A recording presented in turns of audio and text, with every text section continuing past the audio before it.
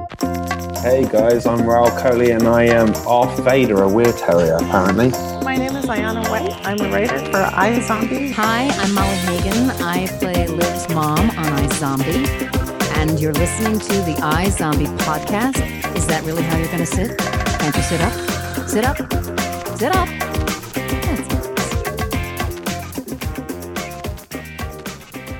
You're listening to a Season 1 episode of the iZombie podcast with Robin and Steph. We're a fan podcast dedicated to the hit CW show iZombie. The Season 1 episodes begin and end abruptly, so we hope you'll forgive us. This week we talk about Episode 9, Patriot Brains. We have a guest here with us, not somebody from the show, but a good friend of mine. I'd like to welcome to the show, Dare. Hi. Hi, Dare. Hi, Robin. Hi, Steph. Hey, Dare. Welcome. So you're here because you're a fan of the show, because I made you watch the show. You did. And this is good. Dare is actually a local friend of mine, and there are many times when I want to just sit back and talk TV with her, and now I can, just by inviting her on the podcast and talking about iZombie. It's good that you have somebody in your life that you can talk television with. I don't have anybody. I just have internet friends. Yeah, exactly. So, Dare, do you watch, like, genre shows? Yeah, I do. I pushed her into Buffy, and she's like, what, 3 seasons in? Yeah, I think I'm in season 3. I don't know. I could never get on the Buffy bandwagon back then, but God, he just wouldn't shut up about it. So, okay, fine. Yeah, I know for myself, I had to get enough distance away from, like, I feel like I'm in my second teenage years now. Like, right? Like when I was in my 20s or 30s, I was too close to it to be able to get into it, but I can get into it now. Mm-hmm. Honestly, when they put me away into a home, and I was able to take basically go swimming, and there was like these like alien cocoons inside the pool. Boy. I was immediately just filled with all sorts of energy to watch CW television. Okay, so let's move on. We got a lot to get to today. God, I don't even want to get started about this episode. Let's get into the news first. Ratings. We had a 0.6 for this episode. 1.7 million people were tuned in to see some shocking things that we'll talk about. Man, I thought I was upset last week talking about Ravi getting bitten, but boy. The CW upfronts happened today, and iZombie will be back. Of course, we know that. They're going to get a second season, but they're going to be back in the fall at the same time spot that they've been, following The Flash. So, yay! Yeah, we don't get much of a break. No. That's awesome. I thought we were going to be basically like sitting around twiddling our thumbs until spring came around again. But no word exactly how many episodes there will be. Some folks around the fan community told me that it's typical that the CW will grant like a second season, like especially one that shows up in the back half of the winter season. They'll give them like 13 episodes, see how it goes, and if it's going well, they give them another extra 9 to get that full 22-episode season. So, crossing my fingers, we get a lot of iZombie next year, because it is we're like 5 weeks away from the end of the first season already. But the CW actually released some promotional materials for iZombie, and they had something to say about the show in its first season and as well as the second season. So here is the thing that they released. I'll read it. Throughout the riveting first season of iZombie, television's only zom-drom rom-com, Liv Moore learned to embrace her undead life and use her zombie powers for good. As an intrepid and zombified medical examiner, Liv ate the brains of morgue cadavers and, under the guise of being a psychic, used her visions to assist Detective Clive Babineau in solving murder cases, while Liv's boss and sole confidant, Dr. Ravi Chakrabarti, worked on a cure for her unthinkable condition. Liv battled the evil, zombie-making, brain-dealing Blaine and struggled to protect her loved ones in all of Seattle from a potential zombie apocalypse. Standing directly and unwittingly in the path of the oncoming zombie train is Liv's ex-fiancée, Major Lily White, whose life spiraled out of control when he began investigating forces beyond his understanding. In our final episodes of the debut season, those closest to Liv are thrust into mortal danger, and Liv will be forced to make the ultimate sacrifice to save them. There will be heartbreaking consequences, and as the dust settles, we'll see that nothing in Liv's partially dead life will ever be the same. In Season 2, Liv will face new and even more powerful enemies and old enemies in surprising new forms. Unlikely alliances will be struck, relationships will be challenged, and the line between good and evil will blur for both zombies and the fully living. So that was their press release. Wow. And what does that mean? What does the ultimate sacrifice mean? I know that's causing me stress. Yeah.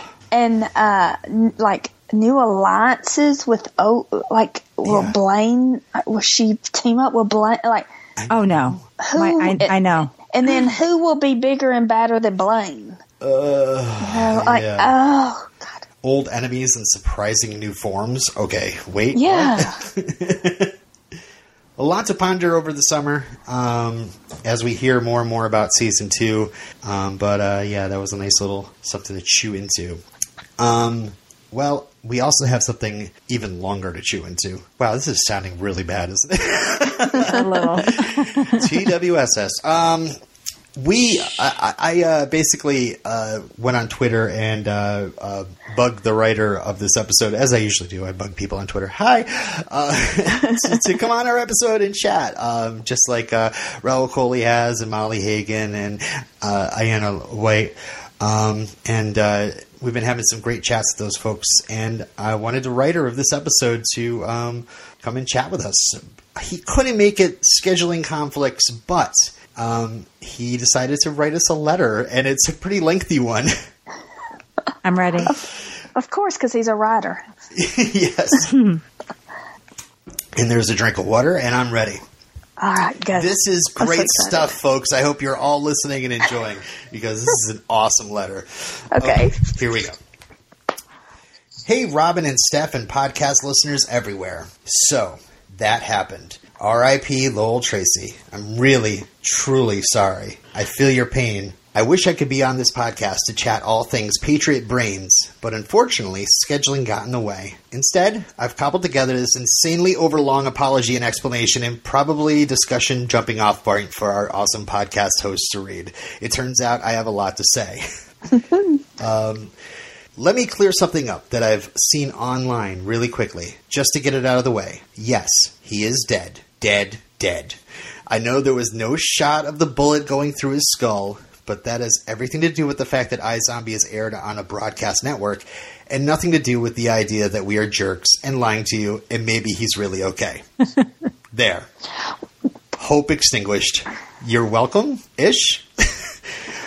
Believe me when I say that I'm as traumatized by the final death of Lowell as you are. Probably more so because I was given the task of living in and writing this crazy roller coaster of a breakup, makeup, death storyline. I'm also a sick bastard, and so I'm sort of delighting in it. Because at the end of the day, when your audience feels something the way I've seen people have the feels about Lowell's demise at Blaine's hands, you know you, and by you I mean all the writers, since we all talk about all these story points together, have done your job well somewhere along the way. I'll be honest, the pitch starting out as Lowell getting kidnapped and tortured, because I find guys covered in sexy wounds to be, well, sexy, and for some reason, I really wanted to write a torture scene. See above, R.E., sick bastard. Also, Major kind of has that covered in sexy wounds area covered. Also, yes, that was a Buffy reference. Anyway, pitches evolve, and looking at the character arcs for our 13-episode inaugural season, brief aside, woohoo, Season 2! Rob Thomas decided that David Anders' deliciously dastardly Blaine had to kill Lowell. Oh boy, were there arguments in the writer's room about this. We loved Lowell. We loved the amazing Bradley James as Lowell. But we knew if we were feeling such powerful emotions, then so would Liv, and so would the audience. Lowell's death was the most impactful and personal way to motivate the next phase of Liv's journey, and to make Blaine's evil affect her unlife directly. I wouldn't dare spoil any of what her journey entails. You'll just have to tune in to episode 10 to see. The inimitable Rose McIver played the final scene in episode 9 to perfection. Her loss and guilt and horror and devastation are so palpable. Believe me, Liv is right there with the viewers in her shock, mourning the late Lowell Tracy. Speaking of shock, I really want to give CW's promo department kudos for not doing a Who Will Die trailer, as it kept the final moments a true surprise. Being a Buffy fan, I actually decided to become a TV writer because of Buffy and Joss Whedon. Aww. Yay. I was really honored that Rob Thomas trusted me with this first major important character death episode, because I know from my days of obsessive fandom how much they matter to the fans. One of us. They have to be done right, and for a reason. It also means I really pushed for the live well reconciliation and makeup sex. Not that it required a ton of pushing, show of hands, who doesn't want to see Bradley James in nothing but boxer briefs, to make Lowell's death all the more painful. Again, sorry. I've seen a lot of comments online about Liv's culpability in Lowell's death because she couldn't pull the trigger. That it was punishment for her inaction. That she traded one bad person's life of one good person's... She traded one bad person's life of one good person's life, and who knows how many more lives Blaine will take going forward. And aren't they all in Liv's hands? Maybe. I can only imagine how Liv feels. It's definitely not my place to tell anyone how to feel about something they've watched. Intention and authorship are different things.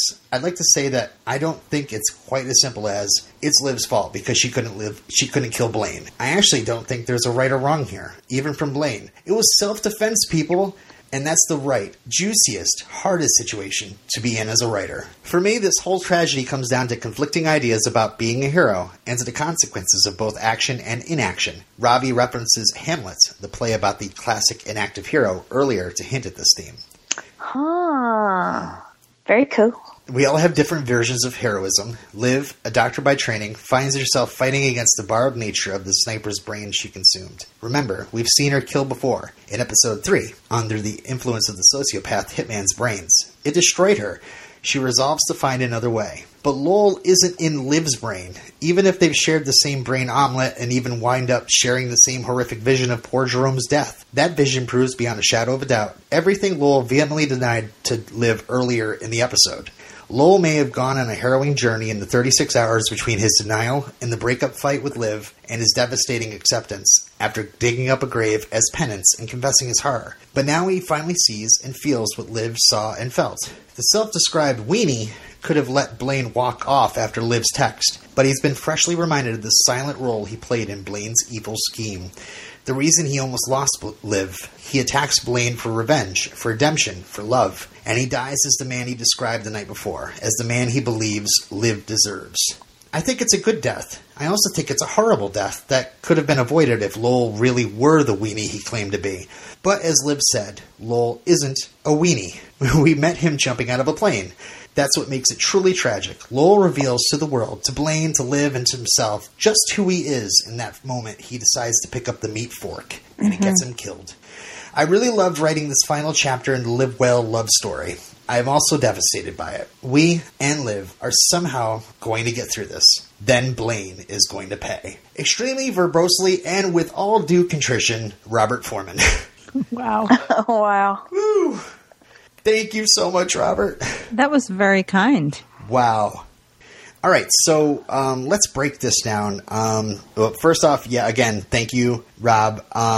First I wanted to talk about, it is great that they didn't do a Who Will Die promo because, like, the end of this episode really kind of set us up in this whole Who Will Die kind of atmosphere with going back between Major's story and what was going on with Liv and Lowell. I mean, I was thinking to myself, somebody's going to die here, you know? And I'm glad I didn't get, like, tipped off by a commercial or something. Yeah, I think that they used to do things like that back when sweeps weeks were big, you know, when you'd have the November, February, May thing. And like, you know, back when Buffy was on, they would do, like, every quarter do the big episode and really promote it heavy. And they just don't seem to do that anymore. No, and I'm glad. I mean, really, the promos for these episodes, and Dara, I know you watch it on like Hulu, so you probably don't see the promos. I don't even see the promos, so it's always a surprise. Yeah, exactly. You don't even get any of that. But like for the promos, it usually leans on what wacky thing is Liv gonna learn to do this week. Like next week they just showed a promo and it was Liv being drunk all the time, and so but I know there's probably going to be some like important things that happen. Yeah, I'm sure the drunk thing will be a very small part of the episode. Yeah, because now it's like the mythology or the story of the season is building up so much that the mystery of the week is seeming to take a back seat to that, or it's weaving together easier because there's so much information to draw on. Yeah, I mean the case was kind of backseat this week, but it also helped drive the story forward, which is I think the perfect balance. Yes, it is. It is balanced better. Yeah. I'm glad he cleared it up for all the doubters. Lowell is dead. I did see a lot of that on Twitter. I didn't see that, but I figured he was. And I hate that because I watch so much television. That if somebody is not a cast member, then they're just doing an arc. And really, for an arc, Bradley James was in a lot of episodes. Yeah, I think it was like 5 or 6, maybe. Yeah. Yeah. But I mean, they have played with us before, so I'm glad they cleared it up. I mean, we had Major on the slab for that one episode. Yeah, I constantly go back. That was a little stressful. And then Robbie gets bitten, and in this episode, I guess he's okay. Yeah. It oh my gosh, when he's smelling the brains.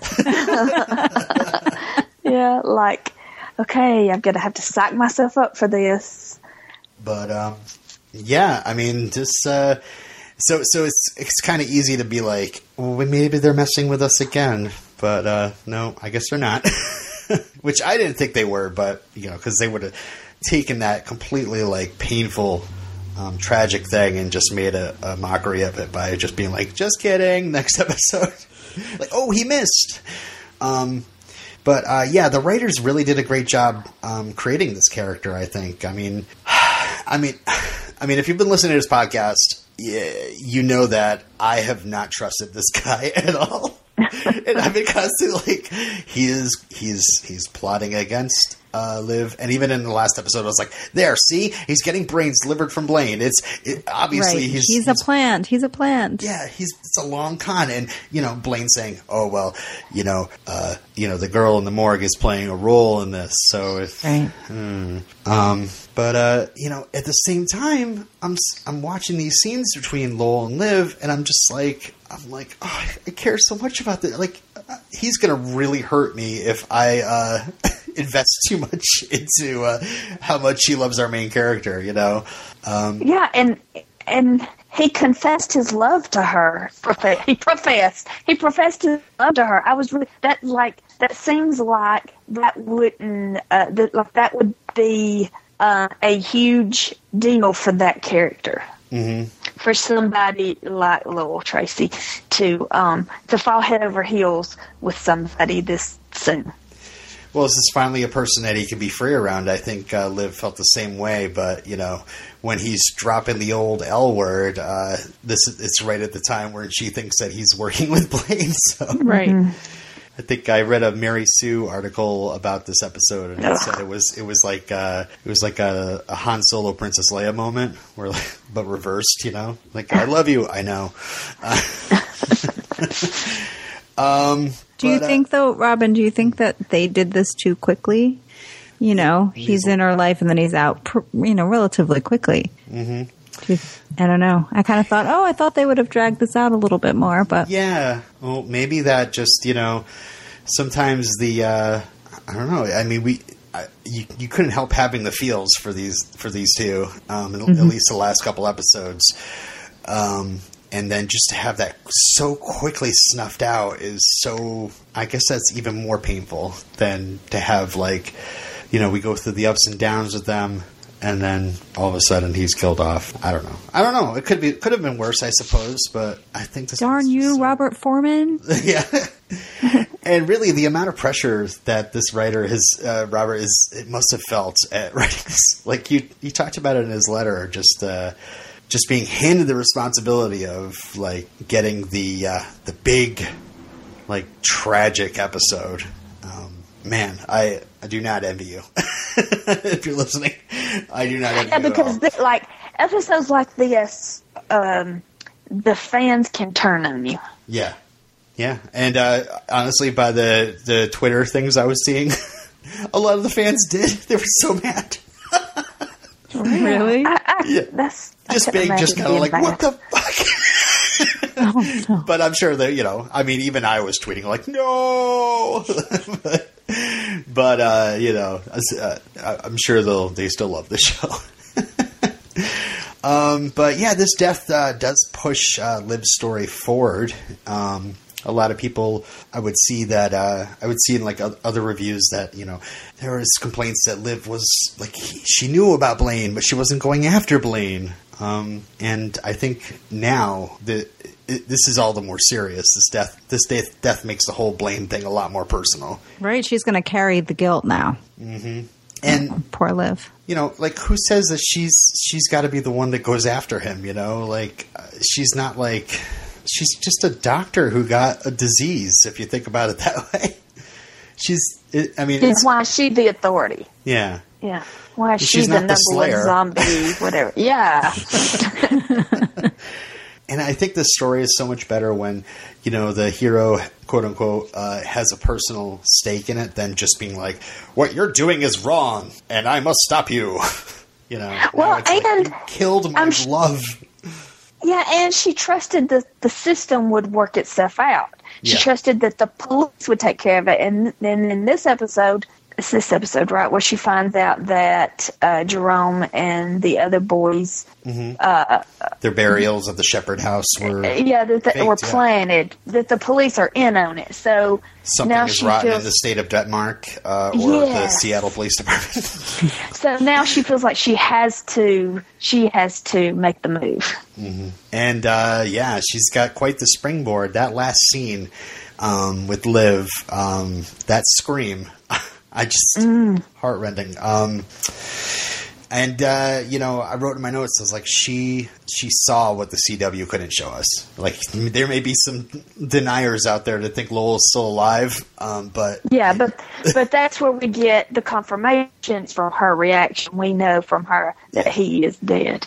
Yeah, mm-hmm. And that whole, her about to pull the trigger, and that whole the conflict between her. Tense. Yeah, between her and the brain that she had ingested, the sniper. Mm-hmm. Because he is telling her to do it. Yeah. But a doctor, do no harm. Her whole life is, help people, save people, not to cause them harm. And just that conflict between the two was just heart-wrenching. And I did want to say that Diana Ruggiero, the co-producer, co-executive producer, said that the same scream that Liv does also came out from her when they pitched this story in the writers' room. Oh no! But is it Liv's fault that Lowell died? No, he made a choice. Right, he made a choice. And, but she's going to feel like it's her fault. Yeah, that's usually the thing, and I guess I would probably feel the same way if all she had to do was pull that trigger, but she's just, like you said, it's just fighting back against that sniper mentality. The one is less than many. Yeah, and it's just that Lowell wasn't prepared. He just acted just in the moment. He wasn't prepared to completely take Blaine out. And, that was great where he said, I'm not a hero, but then he acted heroically, and that made such a, heart. And, pain. I would think if you were to seriously, like, blame Liv for Lowell's death, I just think a lot of that comes from being so, like, desensitized by things like The Walking Dead and other, like, zombie movies, In this show, it it's not supernatural. Like, these are, like, she's going to kill this guy, and she's never killed any. Like, well, she killed Marcy in the Exterminator episode. Oh, that was an unfortunate situation, I think. Yeah, she did a mountain and a viper thing on him. If people know what I'm talking about, Game of Thrones fans, anyway. She did that on Marcy, rather. Yeah, these are infected people. This is not, like you said, Liv took an oath. She's not a killer, and she's not like a superhero. Yeah, really painful scene when Lowell decides that if Liv's not going to do it, he's gonna try with a meat fork. Mm-hmm. Yeah. Yeah, what made him kind of resort to attempted murder? I just kind of wrote some things here, like, Lowell was infected by Blaine, who immediately started providing him with brains. He assured him that these brains were acquired from a funeral home, and then Lowell just finds out, like Robert says, like in 36 hours, all of a sudden it's like, yeah, you're a part of this whole murder plot where like dozens of teenage runaways are being killed just so you can eat.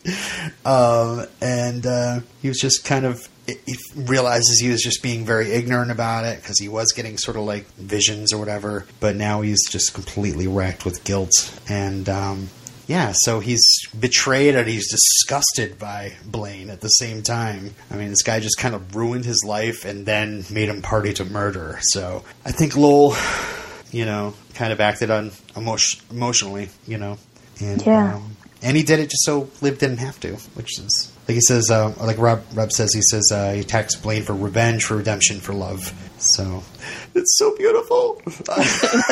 He did, I did take a little moment when he, tapped his heart. Oh my yeah. God. I thought, oh dear, here we go. And, even before that, when he shows up to apologize, you can see, like, he's like, we eat people. Like, he's actually, like, I've been wrestling with this throughout this entire series. Like, yeah, but you guys, they may be like our heroes or whatever, but they're also eating the brains of dead people. Yeah, and I haven't had the moral problem that you've thought about it, Robin. Mm-hmm. But in the scene where Major goes to the gym, it's talking to the trainer, and he's saying, yeah, I want to eat some. And that's when it really disgusted me, the thought of somebody eating a human brain. Yeah, it's even more gross when you think about like a human actually eating a human brain. Yeah, right? That's even worse. That's so weird. It's because you've been conditioned by all the zombie movies, I'm telling you. Yeah, it is. I do love, though, that just kind of wrapping up what Robert wrote here, Blaine killed Lowell out of self-defense. Are you kidding me? What? Well, yeah, I mean, I guess it kind of was self-defense, but I don't think it was too difficult for him to do. Yeah. He's just, because, I mean, he had this conversation in this episode about taking a check from him and going and finding this famous astronaut and killing this astronaut so this rich man could experience his memories. Yeah. How screwed up is that? Yeah, it was funny because he was kind of like, really? You're asking me to do that? Oh, actually, I could probably pull that off.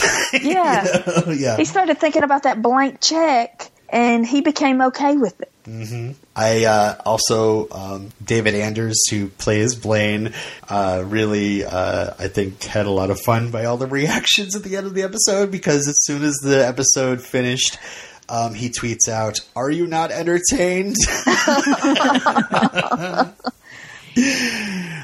So, what do you guys think? Do you think Blaine's going to survive this season? He's such a good bad guy. I can't imagine someone just like replacing him. I don't know that they want to lose him. He's a perfect baddie. Yeah. And David Anders. I mean, I don't know. But is he going to get a chip in his head? Well, what was in we were saying earlier, was that in the letter with people coming back? Oh no, that was in the intro part that you read. Yeah. About promo for season 2. Yeah, for the promo about how old enemies. Yeah, will come back as something different. Yeah. That, I mean, are we talking appearance wise? Are we talking? I mean, a new role? I'm just curious. I have a theory. Oh, go. Yes. Blaine will eat a zombie brain. Oh. And it will turn him good. What? It's wacky. I like it. I was waiting for you to finish that sentence with, he's going to turn into a super zombie. Like, Well, that's another double zombie. possibility. That's something else that could happen. I don't know. But 2 zombie brains cancel each other out and make you human. That's a good one, too. I like it. Well, we'll have to digest that one. All right, so a lot of other points to get to, but again, thank you so much to Rob Foreman for sending that letter in. I'm going to post that thing in full on our Facebook page, so you all can read that, and just in case you fast forwarded through my monotonous reading of it. So, okay, so a little bit more lol here. We find out from him that, he, again, always trying to figure out the zombie rules. And we find out from him that he's like, listen, I don't work on cases. I don't look for triggers. So he gets visions every once in a while, but it's like... But he doesn't dwell on it, yeah. I guess, like she does. She's hyper aware or something because it's her job. Yeah. Yeah. I mean, she's investigating the case with Clive, that, the brain that she's eating. And, yeah. So, I guess it's kind of like if you're not looking for it, you have a less chance, getting these visions. And that's what makes, Liv special, is because she's actually looking for it and using those visions instead of just kind of ignoring them. Mm-hmm. I love that Lowell said that he dug a brain up for her. It gives me a comic book squeeze. Gwen Dillon style. Anyway. Well, and he watched the funeral. Oh, yeah. That's right. He was a teacher, and his family was there. And so it was that much more personal. That's great. Mm-hmm. I wrote the hand over the heart, I love you. And the fact that final chapter was called, entitled Whiskey Tango Foxtrot, which is, WTF. Oh, my goodness. I love this show. Too. Major. So, yeah, his whole storyline is running kind of parallel to what Liv and Lowell are doing, trying to take Blaine down. And we have Major, on his own, trying to investigate Julian, the Candyman. And then Julian, because of his amateur detective skills, screwing things up, what Major does, Julian finds out where he lives. I'm so tired of seeing Julian beat up Major. Yeah? It happens every episode. No, just a couple. I just start yelling at the TV screen. Not the face, not the face, not the face. But yeah, first off, with Major, there's a great quick scene of, we have a little Roger action, Robbie and Major, talking about, playing video games. Souls that need reaping. Oh, with his quest. Winches that need conquering or something like that. Yeah. And I love that Major's explaining away the brain thing by not exactly saying I'm investigating this homeless thing. I'm looking to I hear that the pituitary gland gives off some sort of extra thing that makes you build muscles, and Robbie's like, aren't you big enough? But yeah, he goes to a gym, another great name for a business. That was Deadlifts. Great. That was great. He does the old, hey, you know where a fella can get a little brains? I don't know what he was thinking, but yeah. But when he comes home, that hammer sitting there, it's just like, oh, crap. I was screaming, just pick it up. Just pick it up. Yeah. No, the power's out. There's a giant hammer on the table. Just wander around. look for a candle. Oh, God. And also I was like, where's Ravi? Because Ravi lives with him, you know? Yeah. I'm really hoping, like, this came, like, late in the episode, and this is after Ravi, just, I guess, figures out that he's not a zombie, and I hope that's true. Because the virus, not the virus, it's not a virus, because it didn't cross from species to species. Mm-hmm, mm-hmm. Yeah. Yeah, so, I guess if he's a rat, he'd get zombied or something? I don't know. I can't understand. Science, science, science. I loved when Liv saw the rat and she said, you know, it's white and murderous. But, you know, I was thinking, he figured out that he's not a zombie, so obviously Ravi must be on a date with Peyton. That's where he is. So I just made that up in my mind, and I hope it's true. Yeah, I mean, there's a thing about the fact that zombieism is in the pop culture of this show, because, I mean, I'm just waiting.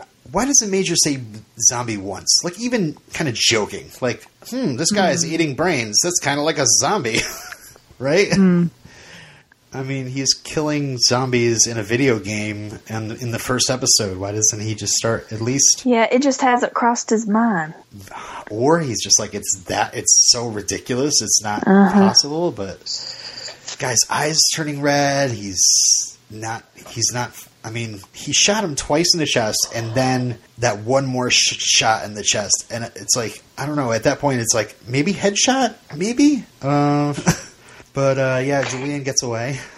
Go ahead, sorry. Because that's how Blaine put people up, is he a headshot to the brain. Right. And so that puts him out of commission and he's able to store them. Or that just kills them, and I have no idea I mean, I'm really hoping the freezer thing gets explained.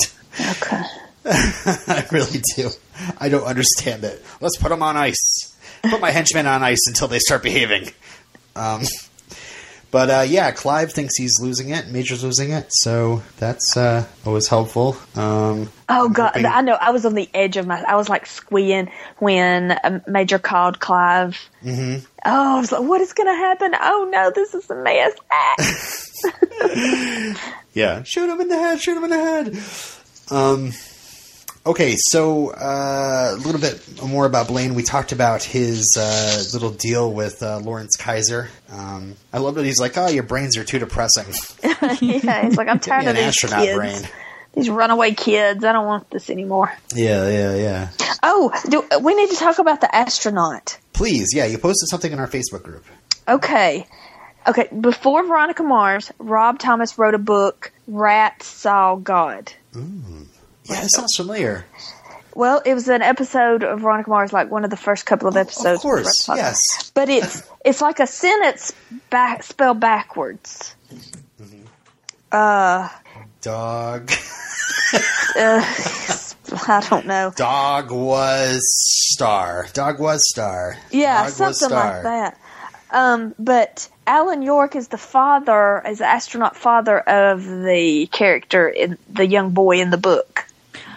Interesting. Okay. Yeah, like Veronica Mars was supposed to be a young man, but the CW, the WB, UPN? UPN. I think it was UPN, yeah. Yeah, UPN changed it to a female. Or was it WB to start with? It was WB to start with. Okay. Okay. Maybe they were like, listen, nobody's going to accept a boy named Veronica, so maybe make this character a girl. No, it was like, well, you know, Buffy did so well, so. Yep. Make her blonde. Kind of peppy. That's my cigar WB board member. Just yes, the kids will love it. Oh my god! Anyway, speaking of cheesy things, how about that menu that Blaine's got an app. We got motor cortex asada, basil parietal terrine, cerebellum sashimi. Yeah. Cerebellum sashimi is people. Pricey. Pricey people. Yeah, So it's like, a middle class. I mean, maybe that was like Lawrence Kaiser's prices. I don't know. Or actually, Lowell apparently had some money from like his father was had a coal mine or something? Yeah. Yeah. He was a coal miner's son. But I think Blaine's charging a lot of money, though. Yeah. Because he was saying how it was going to run out. Oh, that's true. So supply and demand. Yeah, especially when the whole runaway market is getting blown up in the press and everything. I guess they got to figure out something else. What could they do? Maybe they'll take over a prison and start harvesting prisoner brains. I don't know. There's thought. I'm just trying to help the guy out because he's a huge fan of music, as we find out in this episode. Oh yeah, huge fan. Nirvana is everywhere, by the way, these days. Seriously. I couldn't believe it popped up as is there an anniversary happening or something like that? It passed already. It was in April. Okay. Kurt Cobain's death. And he referenced that, I think, specifically in the episode. Right. Yes. The day that Kurt died, a girl cried on his shoulder, and it was a very poignant moment for him. But Luda, the newest knucklehead henchman, is like, that means you banged her afterwards, right? Yeah. So yeah, we have Julian and Luda, new henchman Luda. Luda. I don't know what that's short for. Blaine's a fan of Pocket Dial. I tried looking up Pocket Dial on the internet, and I didn't get anything for that. So I'm wondering if that was Lowell's band, because Lowell was having him come listen to it. Yeah, that's what I assumed. Oh, that's why I assumed that Lowell's band was Pocket Dial. Yeah. Yeah. Well, maybe we'll call Lowell. Wait, never mind. He's dead. But that's funny that Lowell assumes that the reason that Blaine turned him into a zombie was because he was a fan of his music. Yeah. How crazy is that? Yeah. Oh. Yeah, we're going to be friends. I'm going to start serving you brains. And we're going to jam out the rooftop. We're going to jam, yeah. Some rooftop sessions. Oh my God, that apartment. That patio. That nice place. I love that. Everyone has very nice accommodations on the show. Yeah. I've noticed. I mean, Major's house that he shares with Ravi is immense. Yeah, very nice. And Peyton and Liv's apartment. And I'm thinking, you're a social worker and a medical examiner. Right. How are you affording this? Well, exactly. That because it was going to be that place. We figured out that was going to be Major and Liv's place before Liv decided to break it off. So Major stayed in that place, and that's why he needed roommates to help him support it. But yeah, Major is not. It's definitely not now that he's fired. Mm-hmm. Making a lot of money for that. Flashbacks. We had some flashbacks this episode. We've always thought about we've talked at least before in the past, what if any of the brains that she's eaten before, what if they come back at all? And it's kind of it was really smart how they made the whole PTSD of this sniper end up affecting her in a way that she's having flashbacks of a vision she had from the first episode of the hooker jumping over or getting thrown off the railing. You guys remember that? Yeah, the Romanian prostitute. Yeah. Yeah, Lady Gaga. Yeah. Yeah. So that was neat how that came back. I wonder if they're going to do any more of that. Yeah, because I'd wondered about that if these memories would affect her permanently. Right. Yeah. She's ingesting some, but maybe, they don't all get processed, Some get saved to her fat cells and stuff like that. And, she decides to burn some calories. All of a sudden the brain stuff starts being processed again. I go to the gym now all the time. I'm sorry. And that was pretty cool that both she and Lowell had the same flashback. Yes. Because they all had a little bite of Jerome. Jerome and egg. Oh. Poor Jerome. But we also got Liv actually talking about her first morning as a zombie. Robbie asks her about it and how quickly she started wanting brains, and it sounds like it was pretty much immediately. Yeah. And so I guess, is that how he decided that he was not going to transform into a zombie because it hadn't happened yet? Right. Okay. Yeah, I think he said it was like 36 hours so far or something like that. I don't know. But it was funny because she talks about when she came out of the body bag and everything. And then, like, moments later, Clive wants to check out something on YouTube. And Robbie says something about male twerking. And Liv says no frozen lip syncing. And, I recounted the story in the beginning of our podcasting about the pilot, at least, how I guess when Rose McIver burst out of that body bag the first time, she started singing really loudly, "Do you want to build a snowman?"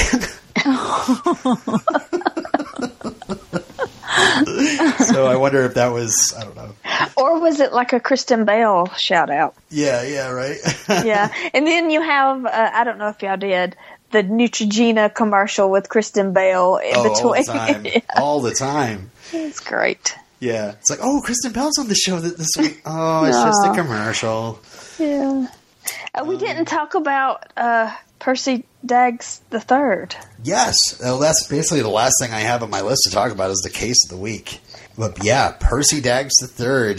Wallace. Okay. I know I shouldn't be so stereotypical about nerds because I feel like we are all nerds and we are all different. We all come from different backgrounds. But he just doesn't seem like a nerd. Really? Like casting, it just seems like, well, we need to, it seems like stunt casting. Or it seems like, hey, let's give our buddy a role. Well, yeah. Yeah. But he's, he played Wallace before. Wallace was a nerd. Like he was, flying model planes on the beach the first episode of Veronica Mars. He was into nerdy stuff. I mean, he was into athletic stuff too, but I don't know. Yeah, he was kind of an outcast. Yeah. And we got Blood Sports Paintball this week. Yeah, I wonder if that was inspired by the comic. Oh, absolutely it was. You think so? Okay. Well, the name of the paintball place was Blood Sports Paintball. Oh. And then I wonder if, like, the sniper story, was that, like, inspired by Chris Kyle and American Sniper? Yes, I did note that there were not enough fake babies this week. But yeah, I don't know. Maybe. Or was it like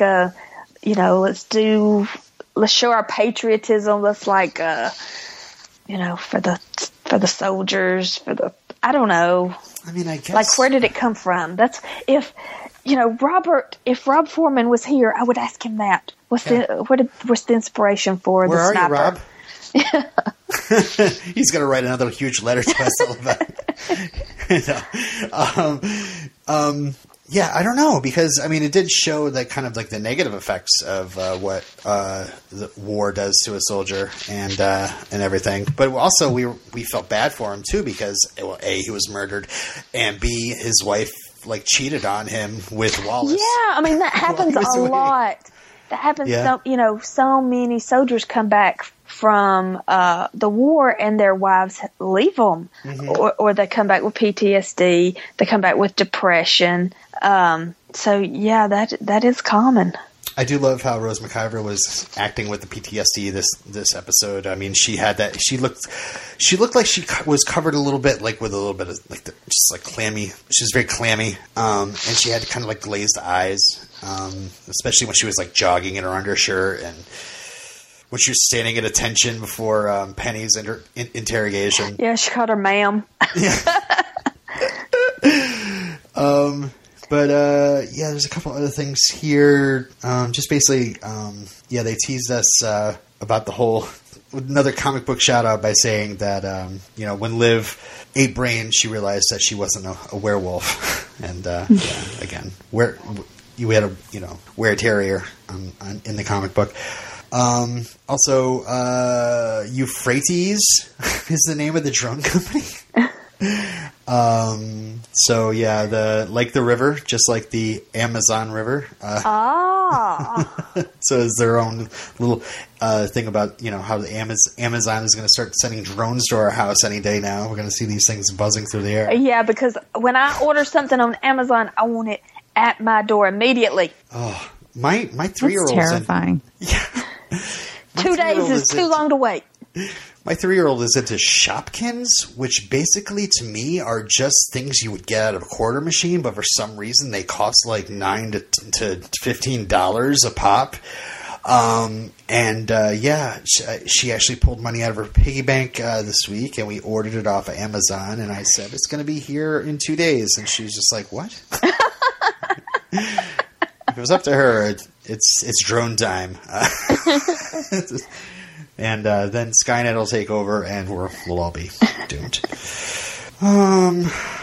Also, why are you so white was a line here. Oh, that was funny. From the little girl. From the little girl. I guess that was a Mean Girls shout out. I didn't get it, but I did see somebody posting about it. And you can't just ask people why they... Yes.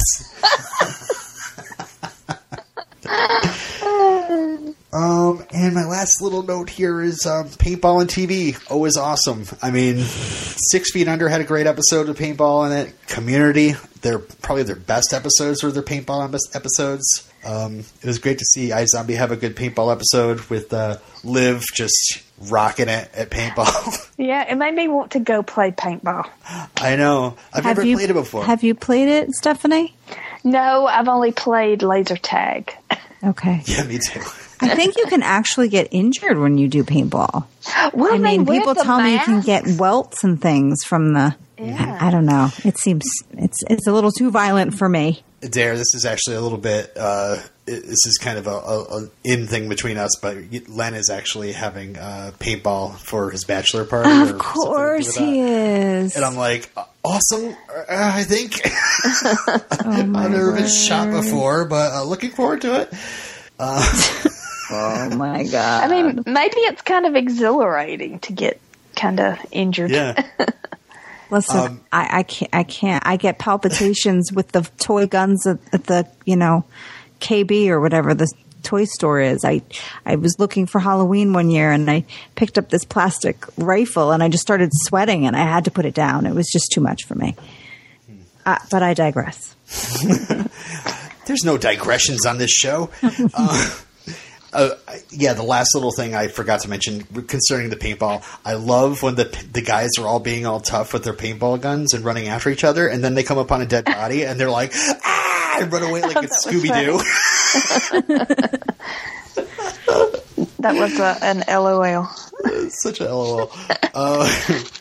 Okay, that's really it for discussion, unless you guys had anything to bring up that I missed. You're very organized. Thanks. Okay, we'll get into feedback then. Steph, do you possibly have Facebook open? Because I don't. Nope. All right, I will get the email open while you get the Facebook open, and we'll rock through some feedback. And thank you so much, people who sent it in, especially Mr. Foreman, who sent in the best feedback on his own episode. Heidi actually writes in. She says, "Hey guys, I love the opening 28 milliseconds later. Yes. So far, no zombie Robbie. Yay!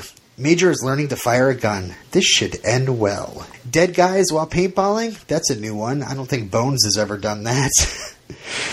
As is usually true of the criminal mastermind, Blaine needs to find smarter lackeys. Wallace, I love not being spoiled on this show. Major's story was kind of interesting. He's going to end up in the mental ward if someone doesn't tell him about zombies soon. Has he stopped taking any medications? Clive asked. Was that a Duncan Kane reference there? Ooh, I didn't even catch that one, Heidi, but that's a good call. Folks, if you didn't get that, you need to watch Veronica Mars. Okay, going on. Looks like all zombies get the visions as well. I think we all wanted Liv to be special, but she's really just your average zombie who happens to have been a really good person. Yay, Ravi is not a zombie or a rat or a zombie rat. You never know. I was kind of thinking Lowell was similar to the character of Troy from Veronica Mars. He's the guy the girl gets with after losing the love of her life. Now I just hope that Lowell sticks around longer than Troy did. Maybe Blaine missed Lowell's head at point blank range, maybe?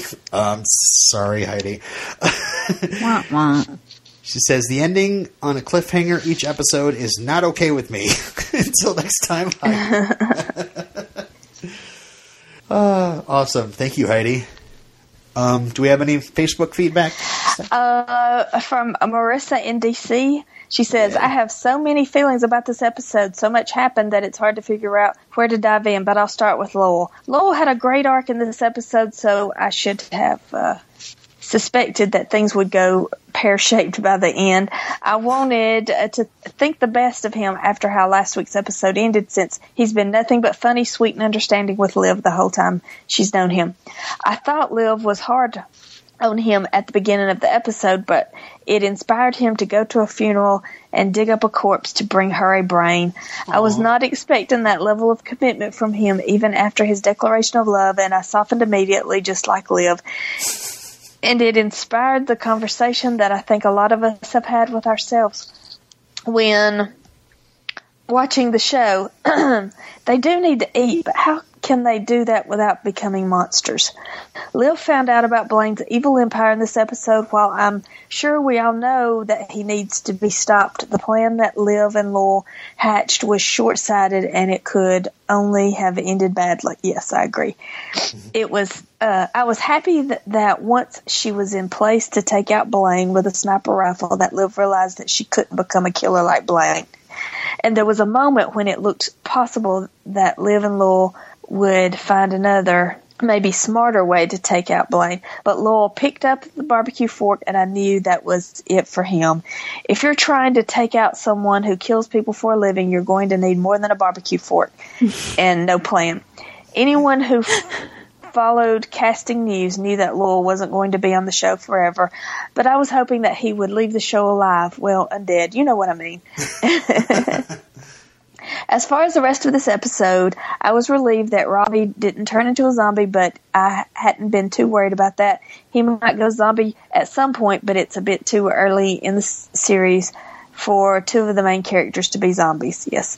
I loved seeing Percy Daggs, Wallace from Veronica Mars, in this episode. It was fun. It was a fun twist that although he had been initially ruled out as a suspect, that he turned out to be guilty when they figured out he could have killed the victim remotely. Yeah, that was a good twist. He killed him from his meeting. Yeah. Just sitting there on his laptop. Cold. Unbelievable. Yeah, and Major continues to spiral down into the rabbit hole. This week, shooting Julian and having him not bleed and get away. I feel bad for Major since he knows something is wrong in the town, and he's just trying to figure it out. But he's not really equipped to handle it. Yeah, he's not. That's what's so disturbing. He doesn't know what he's in for. I'm waiting for him to join forces with Liv and Ravi in taking down Blaine, but since that will almost certainly require Liv to out herself as a zombie, I'm guessing that won't happen until closer to the end of the season, if not the season finale. And since I didn't get to write in last week, so thrilled that iZombie got renewed for season 2. Keep up the great work and guest stars on the podcast. Thank you, Marissa. We are keeping up the great guest stars, Dare. Hey, thanks, Robin. Yeah, Robin is really working hard. Ray wrote here as well, Kurt Cobain played guitar left-handed, but that was a right-handed guitar that Lowell said was Kurt's. How could Blaine, the super fan, not have known that one? Ray, your nerd is showing. All right. Well, I think that's it. Thank you, folks, for emailing in and writing in and tweeting us and all that. Keep on doing that, and we'll keep reading it as best as we can. So stay tuned for After the Plugs to hear what's happening next time on iZombie.